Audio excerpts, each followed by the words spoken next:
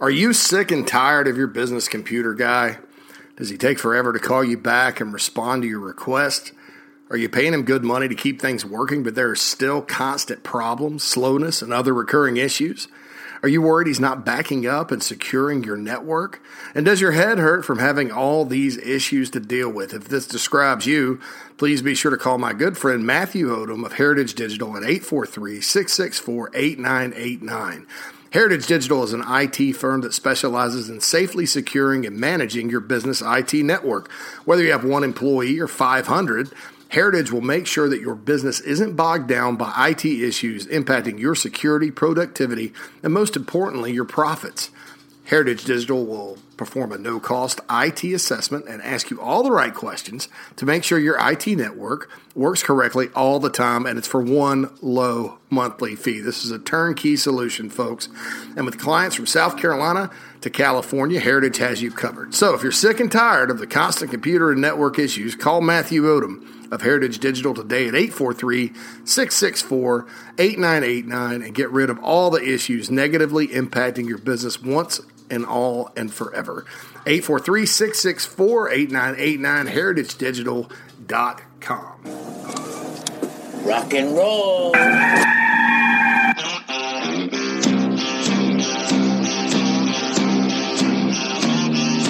It's your daily dose of all things Gamecocks on the Inside the Gamecocks podcast. Here's J.C. Sherbert.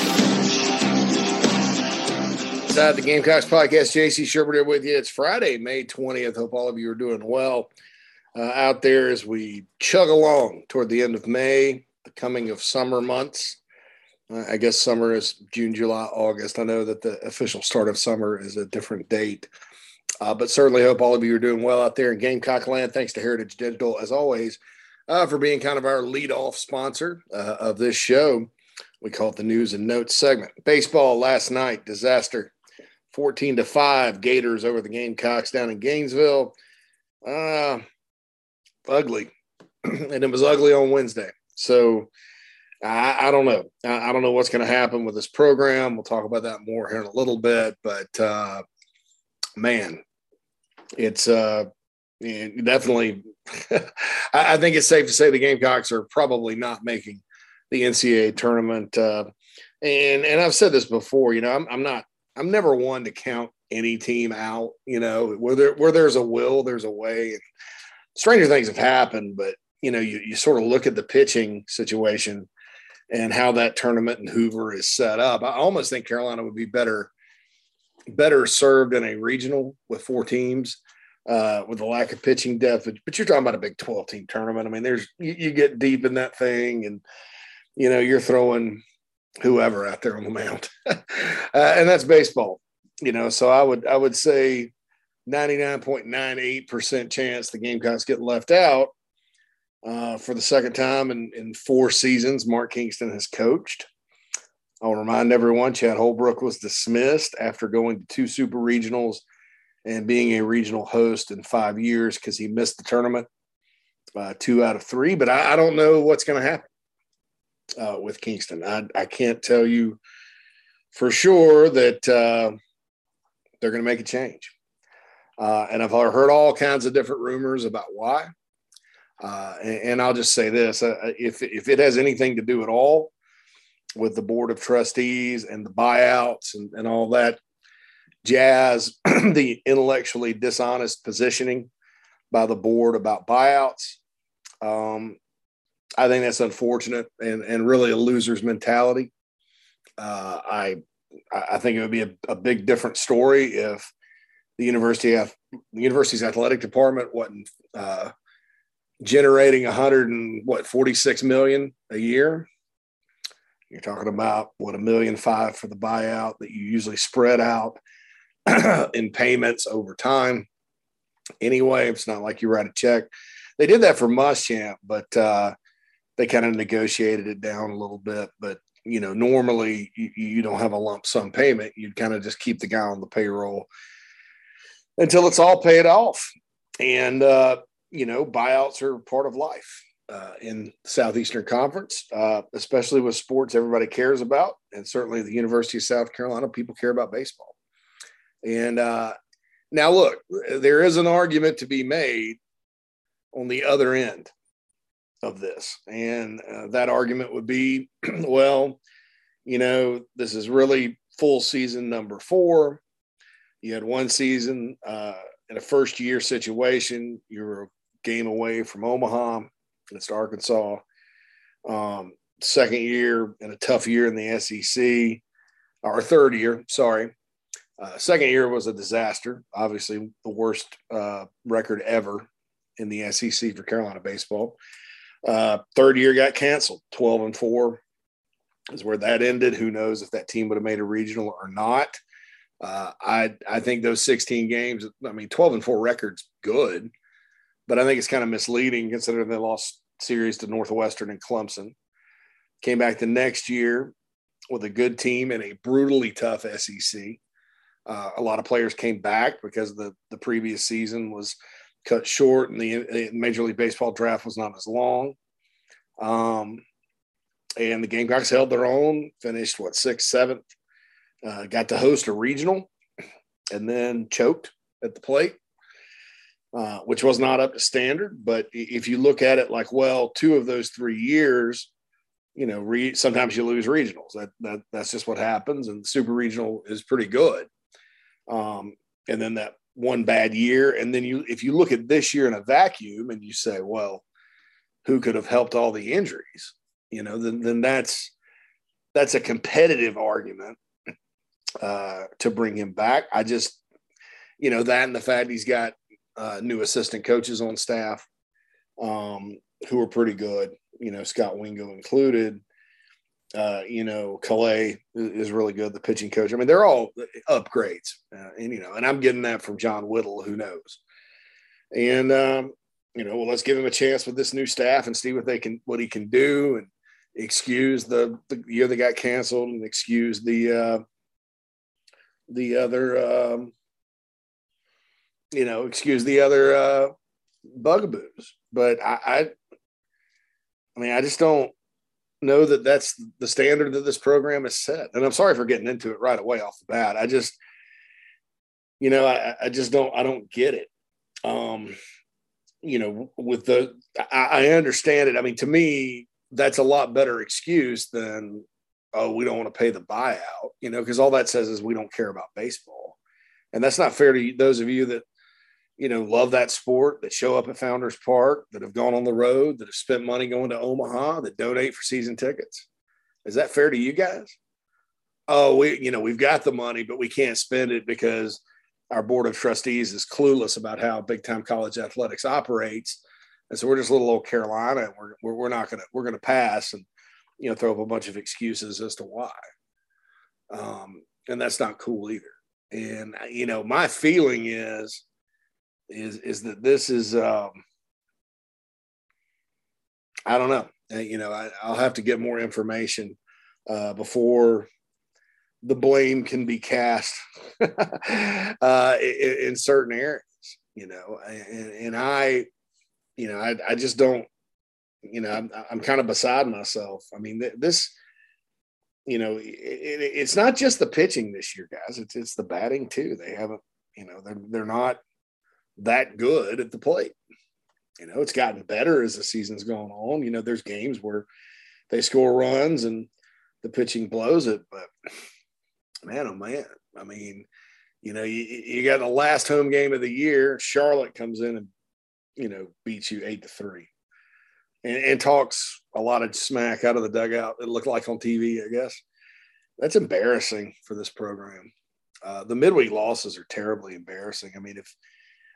If they hadn't lost those and then, 1 or 2 SEC games that they lost late go their way, maybe you're talking about a different situation. But, you get punked at home by USC Upstate, Presbyterian, Xavier. You lose to the Citadel. Nobody around Carolina likes that. And so, that's the deal there with baseball. And game 2 against the Gators is today or later tonight, and then game 3, and then that's it. And they go to Hoover. So, we'll see what happens, with all of that. I just, Yeah, I'm just kind of beside myself that this isn't something that's, cut and dry. And I'll say this too, I'll go with this, and I'm not coming down on Tanner or Carolina or anything like that. But if you're going to use COVID as a reason, right? Then why? Yeah. So Will Muschamp, I made a pretty good case, I think, at the end of 2019, just saying, look, in SEC football, you don't survive a later in tenure disaster. I mean, not a lot of schools do. Look at Butch Jones at Tennessee, pretty good until his last year. Jim McElwain at Florida, 2 division titles, and then the bottom fell out and he gets fired. Now he lied about getting death threats. That was probably something that facilitated that. And then lo and behold, Dan Mullen has one bad year, coming off a year where they played in Atlanta, and gave Bama all they wanted. He has a down year, and it's not up to standard, so he's gone. Mississippi State, Joe Moorhead got out. Now there was some off the field stuff, but some of this off the field stuff, that I don't want to say it's trumped up. Look at Auburn. They tried to do it. Look at Tennessee under Pruitt, 3-7 in the pandemic year, and they fire him. And so I made a case for Muschamp then.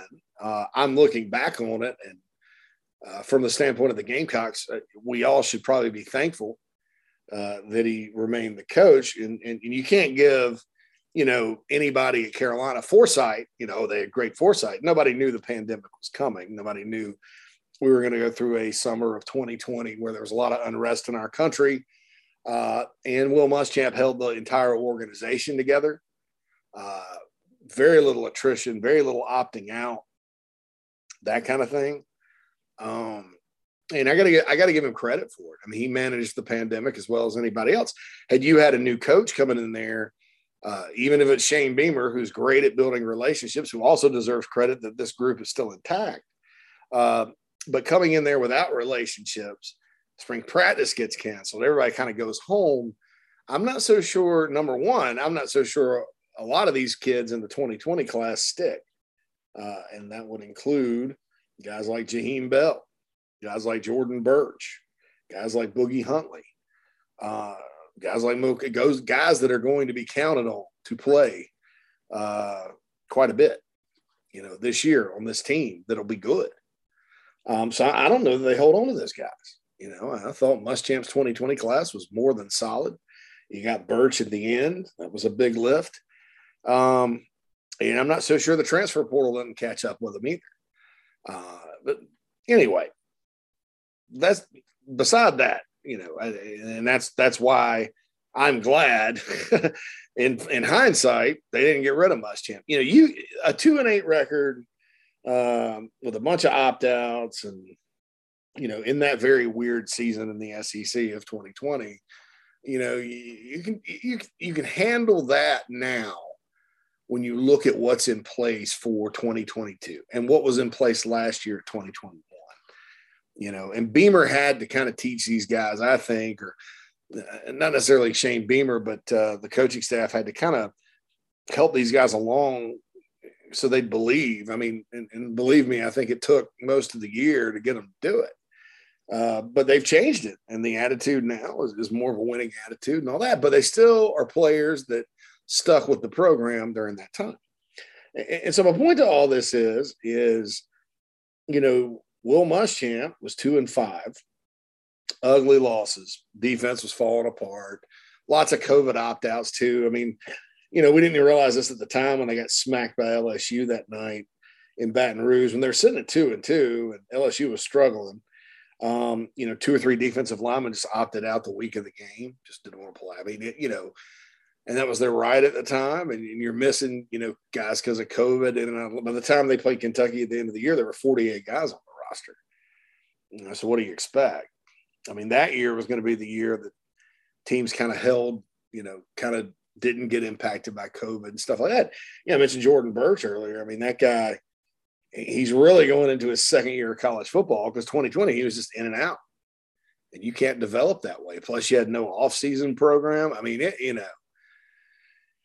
It's not to mention the 2021 recruiting class, which I think there's going to be guys like Juju McDowell in that class that end up, you're going to look back at it and go, wow, that was not a very good class. But at the end of the day, there were some players that played a lot of big-time football and probably were in the NFL after all is said and done. And I'm not predicting Juju's in the NFL. I think as a kick returner, though, if I'm an NFL scout, that's I'm definitely wanting him.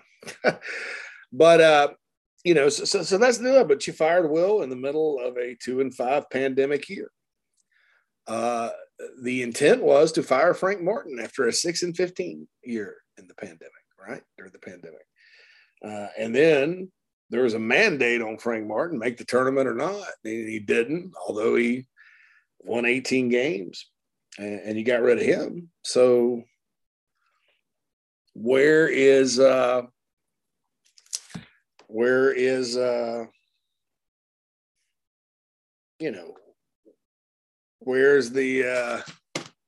I don't know, the consistency. If you're just going to use COVID as a reason, I guess, to bring Kingston back. And look, I'm not saying that I wish Will Muschamp would have been given another year.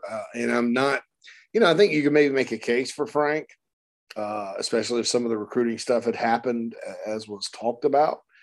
But at the same time, I continue to not believe that it was this past year or even the pandemic year that did Frank in. I think it was that 2020 year where everything got called off. And you look at that team was definitely good enough to be in the NCAA tournament. I mean, a road win at Virginia was huge. They beat Clemson. They beat Kentucky. They won at Arkansas. I mean, that team had some big time wins, but they also had some horrible losses. And there was really no reason to be on the bubble at that point. They should have been safely in. Okay. And they probably, from what I was told, would either had to won the SEC tournament 4 wins in 4 days, or at least got to Sunday with 3 wins. And that was unlikely given the history of the SEC tournament under Frank Martin. So, that team, I think I wouldn't have been surprised. Now, I don't know this for sure, but there were rumblings. I wouldn't have been surprised had that team, gone one and done in the SEC tournament. And even if they'd have made the NIT, I don't know that a change wouldn't have come then. I think the Frank Martin thing was sort of lingering. And now look, you can't live in the past. I mean, you have to kind of judge things for what the future is. Right now, I think Gamecock baseball needs to make a change. But if they don't, and all of a sudden Mark Kingston goes on and the next 5 years are amazing, trips to Omaha, and this program starts playing up to standard again, hey, I was wrong. Glad they kept him, that type of thing. So, we'll see sort of how it works out. The Kingston hire in and of itself, I honestly believe it's the same thing that I talked about during the basketball search. I just don't know that the best way to hire coaches is to go interview and then give it to the best interview. And I'm pretty sure that's what happened with Kingston. Great interview. And look, I'm not just saying, hey, Tanner and Chance Miller, or whoever are doing the hiring at Carolina, they're just out there going, hey, we're going to hang a sign out and everybody come by and we'll interview you and the best one gets it. I don't think that's happening. But I think when you do due diligence work, there are so many coaches out there that everybody universally is going to say good things about if they feel they're ready. I mean, I don't think there's a lot of red flags that come up, when you're looking at a Mark Kingston. If you ask people at Illinois State and South Florida, they love him. Tulane, Miami, wherever he was an assistant, big time programs there when he was there. Illinois State's a brutal job. So is South Florida, although it shouldn't be. And look, I mean, that I don't think that, that was something that was necessarily a step in a pothole. I don't think Muschamp was, because I think at the time, when it got down to the Muschamps and Rich Rods and folks like that, and you're looking at a roster that the coaches that were departing said had no more than 25 SEC level guys on it, you need a recruiter. And you look at it, and Will Muschamp's first class, a lot of guys in that class they put together 30 days are in the NFL or played significant amounts of snaps while he's at Carolina. And Muschamp was the best interview, I've no doubt in my mind. Just didn't work out. Some of the same old things came back to haunt him. That's going to be a 30 for 30 one day. Why was Will Muschamp not a more successful head coach? And I think there's several reasons there, and we'll get into that at some point. But and look, I'm not defending hires. Hires are either going to work out or they're not. I will tell you, Ray Tanner's not the only AD in the country that's made a bad hire. He just, until Beamer has a big season, which, could be this year, could be down the road, I have no doubt that he will. Tanner doesn't have any wins. You could look and explain it away with Holbrook. For those of you that don't think Eric Hyman would have hired Chad Holbrook had Ray Tanner left as the baseball coach, I've got a lakefront chalet an oceanfront chalet in Nebraska to sell you because, it's good price. That anybody in the country would have done that. That's just kind of what look at Duke and North Carolina basketball. Who took over there? Hubert Davis at UNC. He was an assistant, and John Shear takes over at Duke for Coach K. Ray Perkins took over at Alabama football when the Bear retired because he was a former assistant. That just happens like that a lot. Carolina, when, Spurrier left, they didn't really have a guy. Sean Elliott probably would have done fine. But the loss to Citadel, that kind of did him in there. And he's a very successful head coach at Georgia State now. And if he ever gets to the Power 5 level, I'm sure he's going to be really good. G.A. Mangus would have been a guy that would have – I think that his setup at Carolina, along with, sort of some of the quarterbacks that didn't work out, which I don't think were his fault because I think he was recruiting to one system and Spurrier Jr. recruiting to another, which is weird. But we can get into that one day too. But he had been a head coach before and had won a lot of games at the Division III level, and he would have made sense. But, you had the off the field thing that happened. And for whatever reason, people just held that against him. So who else on that staff? Lorenzo Ward, Steve Spurrier Jr. aren't going to get it. Not at the time at all, not under any circumstances. So he had to go the outside, and you got Tom Herman and then Kirby Smart and then, and so that happened, the Kingston thing. It was disappointing. They couldn't get O'Sullivan. And then that happened. This latest basketball hire, I'm not convinced after having more conversations with people, that Sean Miller ever was a realistic possibility. I think a lot of the people that want to have a say at Carolina maybe thought it was when it wasn't. Because even if he'd not gone back to Xavier, I'm not convinced now. Now I was, but I'm not convinced now, knowing what I know, that was either ever going to happen. And so, did they miss out on a Dennis Gates because of that? Because there was a push to go get Miller? I don't know. I do think there's something to be said, though, for at some point in some sport, Ray Tanner and the folks trying to make a big splash hire. And look, with Miller, they did it. I would have liked to have seen some more big names or something. Maybe a Thad Matta, something like that. But, and I'm not, Lamont Paris, I have no idea what to expect. I like some things I've seen so far, but, with that program that needed kind of a PR boost, that's not Lamont Paris. He's not going to be front and center on social media, things like that. He'll be, I guess, out and about and shake hands and kiss babies, and everybody that's run into him on the Gamecock Club tour meeting says he's great, and I believe that.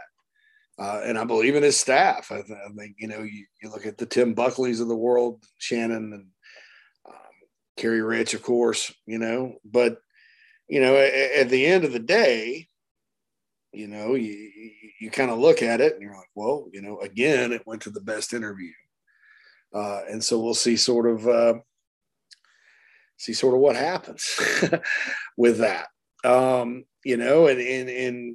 I'll be honest, I still thought at the end when it came down to BJ Mackey and Lamont Paris, I think you needed a guy that, I think it's easier to sell a guy with a 0-0 record, kind of like Shane Beamer, that's going to come in that everybody loves to get things going, than it is to sell a guy with a similar long-term resume as a Mark Kingston or a Will Muschamp. And maybe that's not fair because Kingston's 3 years at South Florida were up, down, up. And I think Illinois State, he made it the tournament his first year and then didn't make it again. He won a couple of championships. Muschamp obviously was, average, way up with the 11-2 in 2012. And then 2013 was a disaster. And then 2014 was slightly better.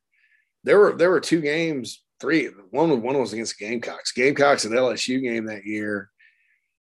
Those were games that Gator team should have had. But then you had the embarrassment to Missouri, where I think they held Missouri to 70 yards and lost 42-13. How does that even happen? But then they had a game canceled too. So had they held on against the Gamecocks and LSU and played that game against Idaho in the opener, then you're looking at going from 4-8 to either 9-3 or 10-3. And I think Will Muschamp's around to coach those two SEC East winning Gator teams. But it's similar, similar that, at Chattanooga, he wasn't in the postseason, but 1 year out of 5. And you just fired a guy for not making the postseason. And, so who knows? Who knows? And I also felt strongly that when you have a program that's sitting there that's, with the exception of the COVID year, has not had a losing season in conference but once, and that was the year after the Final Four, and they were 7-11, had a winning season overall. When you look at how this program, even with really good teams like under Dave Odom, struggled mightily in the league, struggled to win in the SEC, had to make the NIT and then won that, but struggled in the league.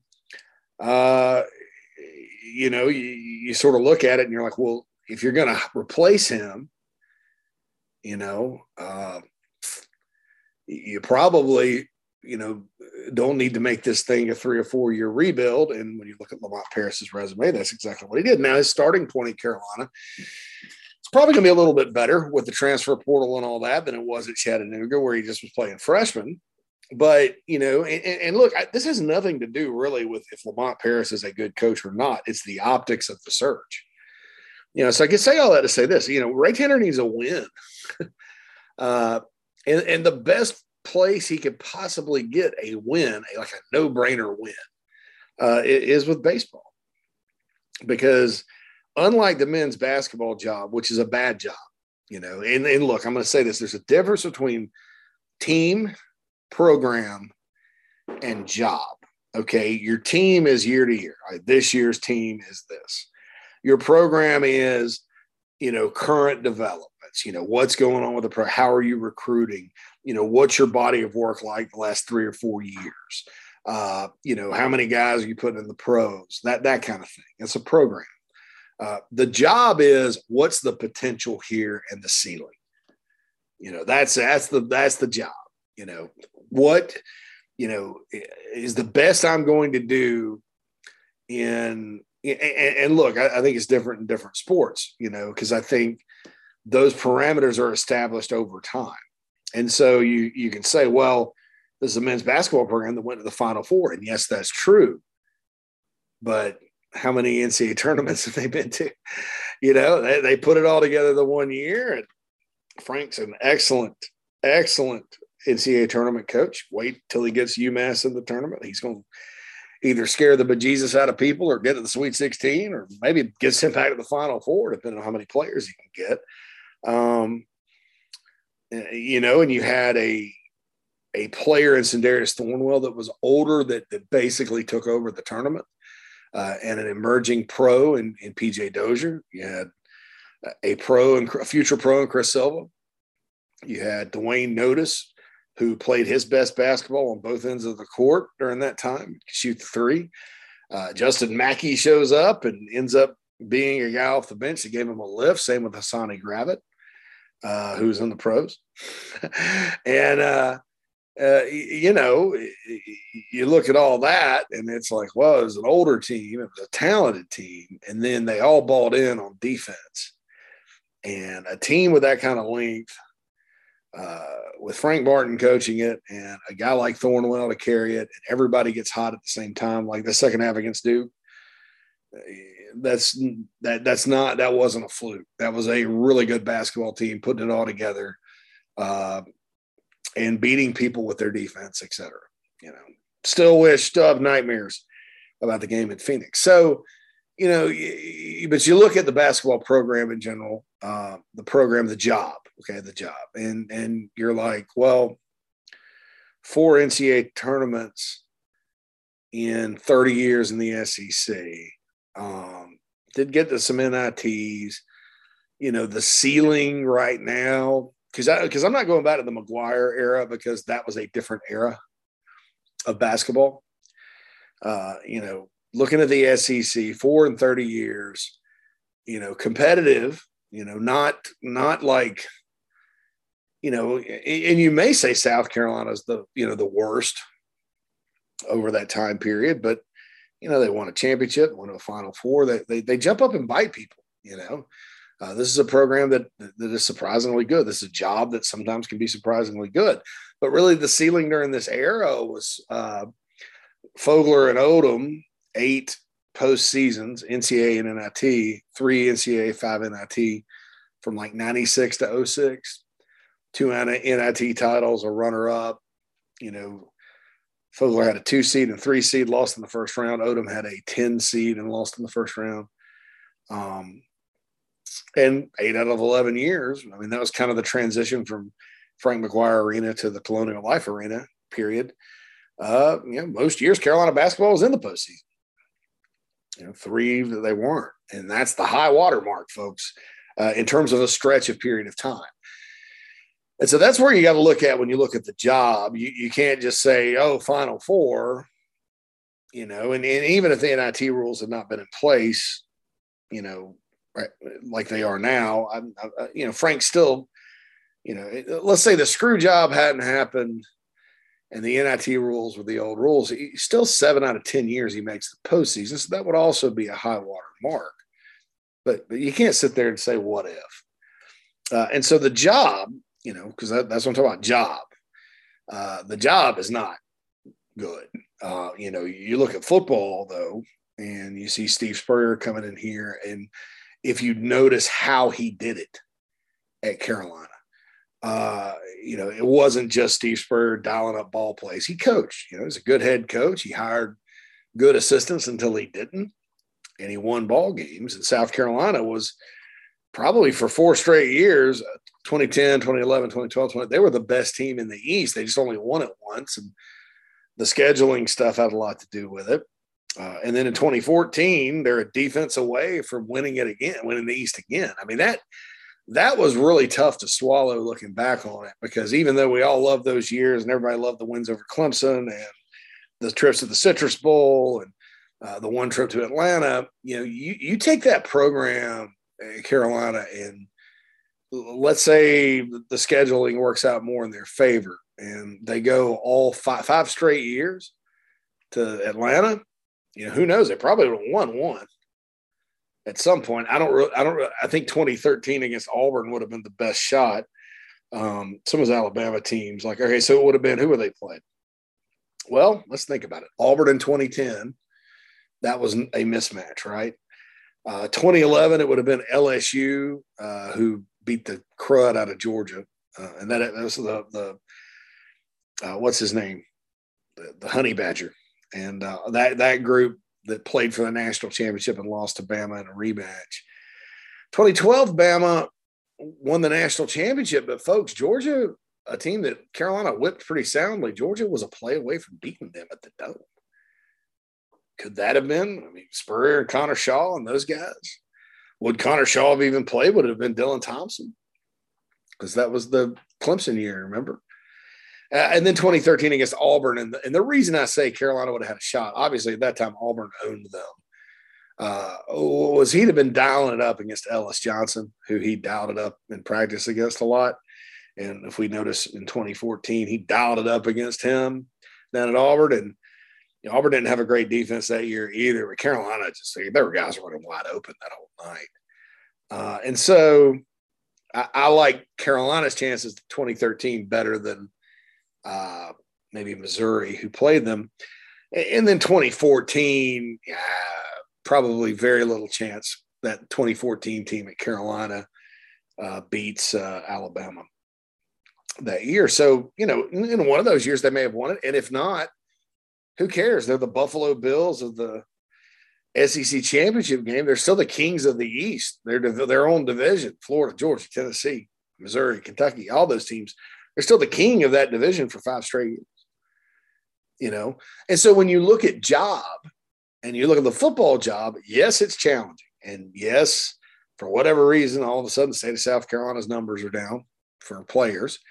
And, yes, Georgia is rocking and rolling. And yeah, you're still in the SEC. And the schedule's ridiculous now because you got to play A&M every year. That's going to change soon.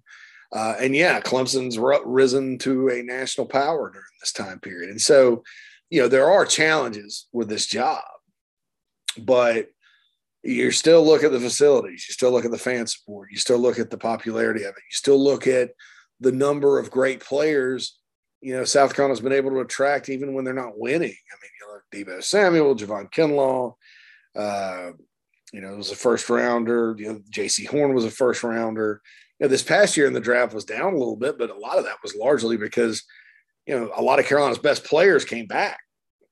And still you put in Barre and Muse and Kevin Harris in there. Again, the SEC's leading rusher. I mean, individually you look at it and they get some good players.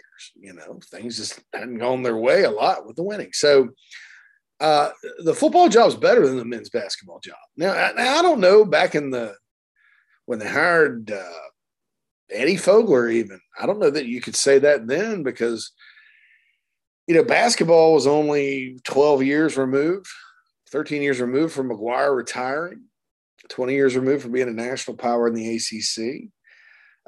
Fogler comes in and he gets it back quickly, 3 years, to an SEC championship level, wins the SEC, unfortunate first-round losses.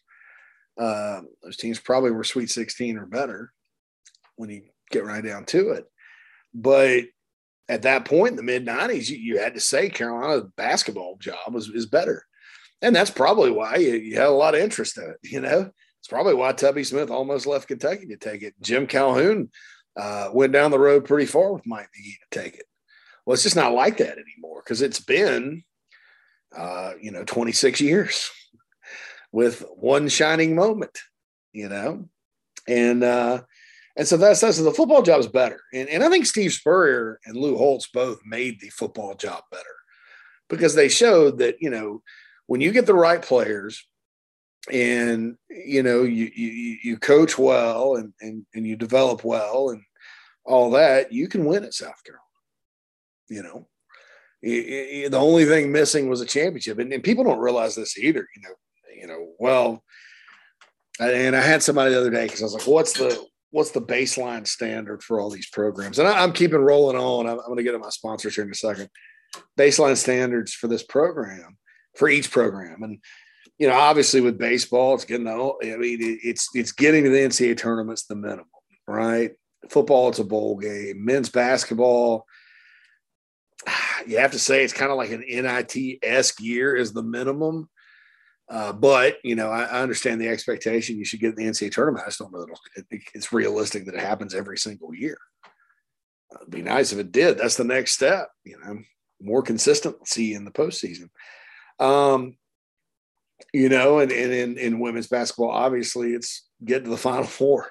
I mean, that program's on such a roll right now. So, you look at it and somebody got on me. They're like, well, it's too high to say that, South Carolina's best teams should be competing to go to Atlanta in the division. Now, the divisions are about to change here directly when Oklahoma and Texas come in the league. But for right now, I'll point this out to you. In 2000, Gamecocks are up 21-3 against Florida in the Swamp. They lose. Spurrier got them good then. After blocking 2 punts and being up, scared the bejesus out of the Gators. Carolina wins that game. They go to Atlanta. Right there, Lou Holtz's second year. Play Auburn for the SEC title. 2005, Spurrier's first year, and it didn't seem like this at the time because there's some ugly losses early. There was a 17-15 loss at Georgia the second week of the season where Carolina missed an extra point. And in that game, I was at Sanford Stadium that day. Carolina outplayed them and played really well. And had Carolina won that with the way it ended up, with Carolina going on to beat Tennessee and Florida later in the year, Gamecocks would have gone to Atlanta that year. Gamecocks did go to Atlanta in 2010. I've talked about 2011 through 13, where one loss knocked them out. And then in 2014, they were a stop away in every one of those leads they blew from getting back. So 1, 2, 3, 4, 5, 6, 7. This program could be easily sitting on, 7 division titles since 2000. And coaches look at that when they're evaluating jobs. So you look at baseball, and obviously, you've seen what this program can do. And, there is talent in the state, in North Carolina. I mean, all the recruiting areas, there's talent. I mean, these smaller schools, you're talking about a state where Coastal Carolina won a national championship in baseball. It's a baseball state. And you're close to other baseball states like Georgia, North Carolina, Virginia, Florida. It's just kind of the life's gone out of it. So, so I wanted to get into that, program team job. Right now, the program has slipped. The team is among the worst that they've had, but the job is still a top 10 job in the country. Same thing, when people worry about football. Oh, who's going to come here? It's not a good job. No. Don't listen to the talking heads because like I just pointed out, this program easily, with a few breaks here and there over the course of one game a season, and in 2014's case, 3, which I'll never forget. I don't blame Steve Spurrier. After they lost that Tennessee game, I had to write poetry after that one. They could be sitting on 7 division titles since 2000, and maybe one of those, you hit the lottery and win the whole thing, win the SEC championship, which South Carolina would have been the first non-Big Six. The Big Six, for those who don't know, Alabama, Auburn, LSU, Tennessee, Florida, Georgia. They've won every single SEC football championship since the early 60s when Ole Miss and Archie Manning won it. So, Carolina would have been right there outside of the Big Six and maybe one of the Big 7. So tell me they can't compete in this league. They can. And, I think Lou Holtz and Steve Spurrier are both really good coaches, Hall of Famers for a reason. But it wasn't just them. Spurrier is known as an offensive guy. Carolina was dominant on defense. Holtz recruited and just got a bunch of guys to believe. And that's why he was a game away. In 2001, they were kind of in the mix as well in 2001. Now that big Florida game they got blown out at home with, even had they beaten Florida, because they lost to Tennessee, I don't think that even in Florida beaten, it was a 3-way tie or something to go to Atlanta. But, 2001 was interesting because they lost on a blocked field goal at Arkansas. They had another frustrating 17-10 loss at UT. And then the Florida game, those were the only 3 losses. So you could say, man, they were kind of in the mix there, 10 points in 2 games. So this program's been right there, but the margin for error is small. And I tell everybody this, the worst loss during this time was that loss at Tennessee in 2013. That was not a good Tennessee team. For some reason, a lot of their players played out of their minds that day. Carolina did not have a great game plan in that one. And, yeah, I'll blame Steve Spurrier a little bit for that one. But, margin of victory, Marquez North from Charlotte, North Carolina was a recruiting win for Butch Jones. He's a freshman. You got Ahmad Christian, who was a late take for the Gamecocks out there at corner, and there's your inch. They say it's a game of inches. That was a game of inches, and nothing against Ahmad. Last time I checked, Marquez North didn't do much of anything after that, but you're talking about a 6'4" elite athlete versus a guy that was kind of on the fence about, playing baseball or football, who, at the end, Carolina was really his only offer. So, or one of them. So, and Ahmad played well a lot. He just, at that particular moment in time, I just remember thinking, that right there is about recruiting. And that's not to mention Jadeveon Clowney was about a half of a step away from obliterating Justin Worley on that play. It just didn't happen. And that happened to Jadeveon in high school too. When Northwestern played South Point, Worley hit a big long one on him.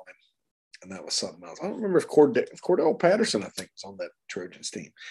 All right. So anyway, I've rambled on and on enough about all that. Do want to thank Cindy Searfoss of Coldwell Banker Kane, who sponsors our podcast, The Analysis Segment, but I just blended it all together today. Heck, it's Friday. Cindy Searfoss, Coldwell Banker Kane Real Estate, my hometown of Spartanburg. Had a great thread up on thebigspur.com today. I'm doing an AMA because Tony Morrell is on vacation. Talking about food in Spartanburg. We talked sugar and spice. We talked about the Beacon. Talked about Basil's, Wade's, all those good places. So shout out to my hometown. She's married to a diehard Gamecock fan. She's been in the upstate for more than 35 years and would love to help you with your real estate needs. Contact Cindy at 864-414-5271 or C. Searfoss, CSEARFOSS at CBCaine.com. That's Cindy Searfoss, 864-414-5271. Please, please, please, please,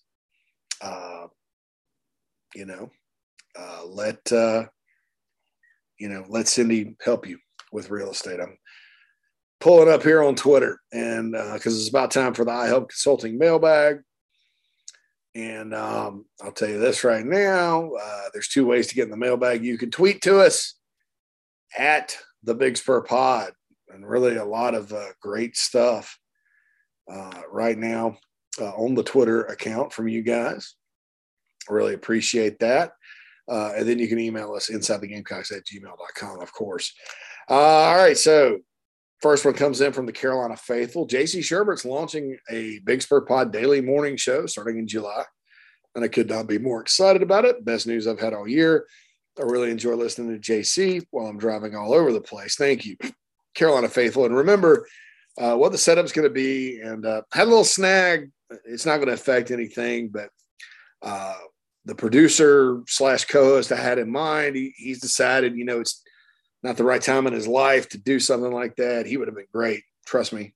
But we'll figure out like what that setup's going to be. But I still intend to do it. I mean, it just may be, we don't have as many bells and whistles on the daily long form show as I'd hope, but it'll be an early morning, 15 to 30 minute quick hit. Thank you. Blah, blah, blah, blah.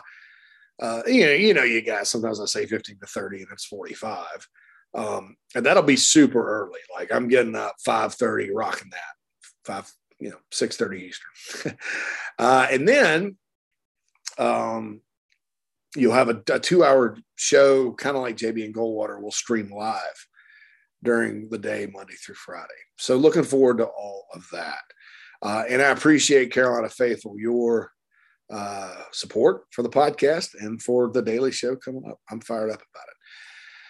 Thomas tweets at the Big Spur Pod with regard to the light replacements and upgrades. Are these just lights, or they have the ability to change colors like UGAs? I know a lot of people see it as unnecessary, but personally, I think it looks cool. Well, these are LED lights, and that's what UGA and Bama have. And a lot of other stadiums have them too. So I'm assuming it's going to be like that with the color changes and all that good stuff. And, Whittle had this on the website. I don't mind telling you what he was told was the atmosphere at Williams-Brice is going to be a lot different next year because they're fixing a lot of things. The sound system needed to be fixed a long time ago. I mean, I sat, it was, I think, Muschamp's first spring game. I was there, and I sat in the end zone where the students are now under that speaker, and my head rattled, man. And my seats were there one year back in the 2000s, and I almost had to wear like earplugs. I was a little bit less sensitive to things now then. Of course, I didn't have any beers before the spring game that year because I was working, but a lot of those games I had beers. So maybe I should have beers if I said I don't know. But I thought the sound system completely had sucked for a long time. And so it's going to be new. It's going to be instead of one big bullhorn type speaker, it's going to be a bunch of smaller ones all over the stadium.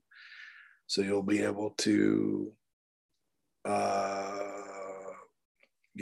kind of hear everything clearly. The DJ may come back because that's been the problem. The acoustics in the stadium have been an issue for a while, and I'm wondering if the new sound system may not help the band a little bit. On the west side, the visiting band sits in that corner, and you can hear their fight song clip. Remember back in the Holtz era, Rocky Top, my God, or Glory, Glory, whatever. All Auburn, War Eagle, whatever. I mean, that stunk, and you could barely hear the mighty sound of the Southeast, right? So maybe that changes it as they mic things up with the acoustic, but that's going to happen. And, the lights, my understanding is just like Georgia's or Bama's or whoever has that. So, if the first game's a night game, which I'm not sure it will be, but if it is, hey, you get a good shot at looking at it. And I'm pretty sure there'll be a night game relatively early in the season. But yeah, it's going to be a massive upgrade. And really, a lot of people do take shots at Ray and the administration no matter what. This was something that they would have had in last year, but there's something called a supply chain issue in our country right now that, if I had another show, I would probably get into pretty deep. But it's one of those things where that it just couldn't be helped. No matter what they did, it couldn't be helped. Thanks, Thomas. Chris St. Pete, now that we've gone through an entire year with the Beamer era, what has changed behind the scenes with the recruiting and support staff sizes or structures when compared to previous ones? Is there a lot to do with that to be on the level of elite teams? No. I don't know why people think that adding more people like Alabama's got is some kind of going to let you recruit like Alabama. But that's just not how it works. They do have more people behind the scenes than Muschamp did, helping in recruiting. I think Beamer, Muschamp was heavily involved in recruiting as well. I think Beamer is just as good with that. You have a lot of discussion, meetings about it, and Taylor Edwards and his staff. That's the difference, in my opinion. Taylor's different than some of these other guys. And Drew Hughes and then the guy before him, Matt Lindsay, they all kind of came from that Alabama end of things. So did Taylor. But Taylor's cut from a little bit different cloth. I don't know if you've listened to the interview with him, but he's a little different than those guys. And I'm not saying those guys are cookie cutter or anything, but Taylor's got a little more I like those other two guys personality wise, but I let's just say, I think Taylor Edwards is exactly kind of the guy Carolina needs. He's been at some places like Arkansas and Maryland that they're not blue bloods. And so you're not just sitting there salivating over. You're trying to find guys that can make it work and evaluate. And then his staff is excellent. And then she asked me what's changed behind the scenes, Chris. You got guys that are not necessarily recruiting guys, but you guys like Derek Moore, who Derek's probably worth about 3 commits a year. And Luke Day, who's probably worth about 2, that's a strength coach and kind of a life coach. And those guys are big in recruiting. Those guys really help. So it's not that it's necessarily this dramatically larger group of people, and it's funny because everybody saw, Billy Napier talks about this a lot at Florida about having a vast number of staff members, and they had the budget to hire, but he's throwing the number 40 around, including analysts and everybody. And I counted them up. And last I checked, Carolina had 40 something. So, Beamer's staff size, I think, is completely irrelevant in terms of, the deal. But I will say this: there are more people that can recruit, and more people helping out. I thought Will Muschamp from time to time was like a 2-man band in recruiting. I didn't realize it. You kind of look at that staff and you're like, well, who was good? Well, Bobby Bentley was a good recruiter. I don't think you could say T-Rob or B-Mac were tore up on the recruiting trail. Will Muschamp himself was good. Mike Peterson was good at building relationships, not a closer. Eric Wolford was a great recruiter and always will be, but that staff wasn't necessarily the super recruiters everybody thought they were. A lot of them have been at places where, you walk in the door and you get guys. I think this staff, with a lot of guys that have been at FCS and Group of 5 schools and places like that are kind of young and hungry, are actually a little bit better suited. There's a couple of exceptions, but I think they're good. And that's the on-the-field staff. The off-the-field staff, I think, second to none. Thank you so much with regards to that. Speaking of off-the-field staff, Freddie Kitchens, and I didn't mention this in news and notes because I got on a tangent, but in football, former Browns head coach Freddie Kitchens has been named as a senior analyst to South Carolina's football staff. Former Alabama quarterback. He and Shane Beamer go way, way, way, way, way back. Back to when they were at Mississippi State together. After that, Kitchens was out with the Cardinals with, I think, Bruce Arians, if I'm not mistaken. And I remember Beamer talking about going out visiting with him. They're buddies. I mean, from way back. People talk about Satterfield and Beamer being buddies. Well, Freddie Kitchens is his buddy too. And his daughter is on an equestrian scholarship in South Carolina. And I just think at this point, going back to college ball and helping Shane out is probably very attractive. And so Gamecock Pastor asked me, what's the biggest impact made on this year's team from Kitchens being on staff? I think it's just another set of eyeballs. And also kind of another guy that's been in the head coaching chair, sort of like Pete Limbo, to bounce things off of. Obviously I think, having dialed it up in the NFL, he probably has a good feel for play calling. He's not going to call the plays, but, what analysts do is basically analyze. They self-scout. It just kind of depends on what the head coach wants them to do. And Beamer wasn't vague about it, but it sounded like sort of an all of the above. Analyze the whole operation. Let me know what you think. You're going to have a say in this. And I think that's very, very attractive. And look, it's the Alabama way. Alabama's got guys that were former head coaches here, there, and yonder that come to Tuscaloosa and they as analysts, and they end up, going on to head coaching jobs here and there. They get put on staff full time, but I think that's probably the biggest impact is just on the entire organization. Somebody said recruiting. I just don't, I'm not sure about that.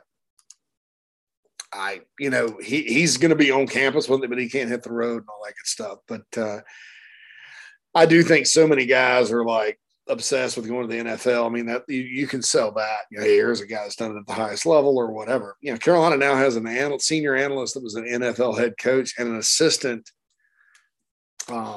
strength coach that was an NFL head strength coach for many years. So, you got some guys that know what they're doing. Credit Shane Beamer. I always knew that I knew he'd hire a good staff. I think people were expecting names and all that at the beginning, but and I'm not saying everybody's perfect by any stretch, but you sort of look at the organization he continues to build, and it's impressive. All right, going to be right back. Tony Pope, State Farm. Just as your State Farm agent combines good neighbor service with surprisingly great rates, you can combine your home, auto, life, or small business insurance with Tony Pope State Farm Insurance today. And guess what you'll get? That's right, even more good neighbor service with surprisingly great rates. In fact, Tony Pope State Farm is your go-to agent anywhere in South Carolina, North Carolina, or Georgia for the service you deserve at the price you want. So try combining your home, life, auto, and or small business insurance today.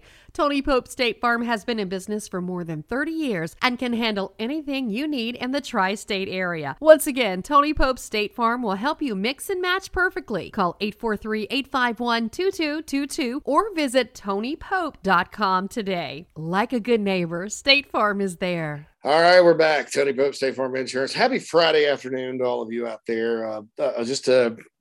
I'm recording this at about 12:30 Eastern, and I've got Mike, JC, and Morgan with Barrett Sallee with all the Saban Jimbo stuff coming up. If you want to know my opinion on that, listen to that podcast. And we're recording at 1:30 Eastern time, and I just got a mission from the missus. I got to go. So this probably isn't going to get out till this afternoon. And also for those of you that are in the inbox, the insidethegameguys@gmail.com, I am going to have a special mailbag episode for Saturday, tomorrow morning, ready to go. Saturday Supercade episode, which I think you guys will like as well. This is the iHelp Consulting mailbag. And if you're a business owner, you're always looking to save time and money.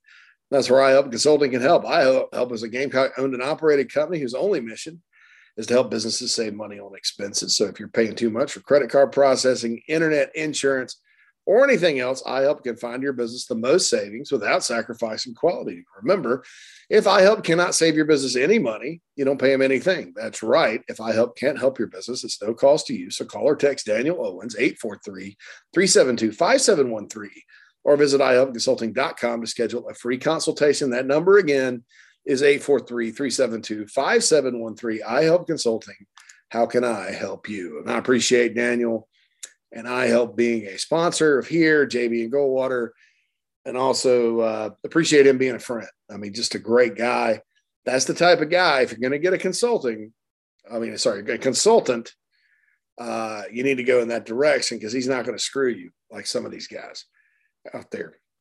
Now, if you're a consultant and you're out there and you listen to this podcast, or if you're a Gamecock fan, then I'm not talking about you. I'm not trying to label all consultants. I just knew a few back in the day, and some of the businesses had bad experiences and thought they were overpaid. And I was like, man, I wish I could have a job where I just kind of came in and told everybody what to do and left and went home and ate a steak. That's not what Daniel does. He works tirelessly for you. You are his client. And so that'll be good. And again, the 6 of you, I'm looking at 6 right now, insidethegamecocks@gmail.com. Going to have a special episode for you Saturday for the week through the weekend. So you guys can rock and roll with all that. Just kind of ran out of time today because I blathered on and on. Okay. So bullheaded. I don't know, JC, if you heard the NIL rant by Saban, boy, did he come off insecure by claiming Texas A&M paid players, plus calling Deion out. To me, it reminded him of ranting about the hurry-up offense ruining college football, and he adjusted to that. Why can't he adjust to this? They get paid enough, handle it, move on. Last time I checked, he won 3 national titles since the inception of the hurry-up offense. Yeah, and Jimbo called him out pretty good. I'll say this. Nick Saban, when he usually says what's the best for the game, not even talking about Alabama, he's usually right. And I'll say this, he usually adjusts, and it's usually to his advantage. And so anyone who's sitting out there talking about Nick Saban, I heard some people say the game may have passed him by now. Now, no. He'll make it work to his advantage. And I think that was kind of the whole deal there. And Gamecock Pastor also had a tweet. What are the national implications of the comments made by Saban and Fisher? How do you see the landscape of college football shifting based on the claims that were made? And how does it affect the Gamecocks? I don't think any of this affects, like, their comments affect the Gamecocks or the landscape of college football. I think it's the same situation, though, with NIL. That you have all these different state laws governing the different payouts and stuff, and it just creates a mess. And I think with a lot of schools, you're going to have to ask the question, how are you supposed to be competitive? And how is this supposed to be a competitive sport? And do we need to divide it up? I mean, California is, and look, the next good idea that comes out of the state government of the state of California will be the first, in my opinion. And I'm just talking recently. They're wanting to guarantee college athletes in men's and women's basketball, football, half the department's revenue, half the athletic revenue.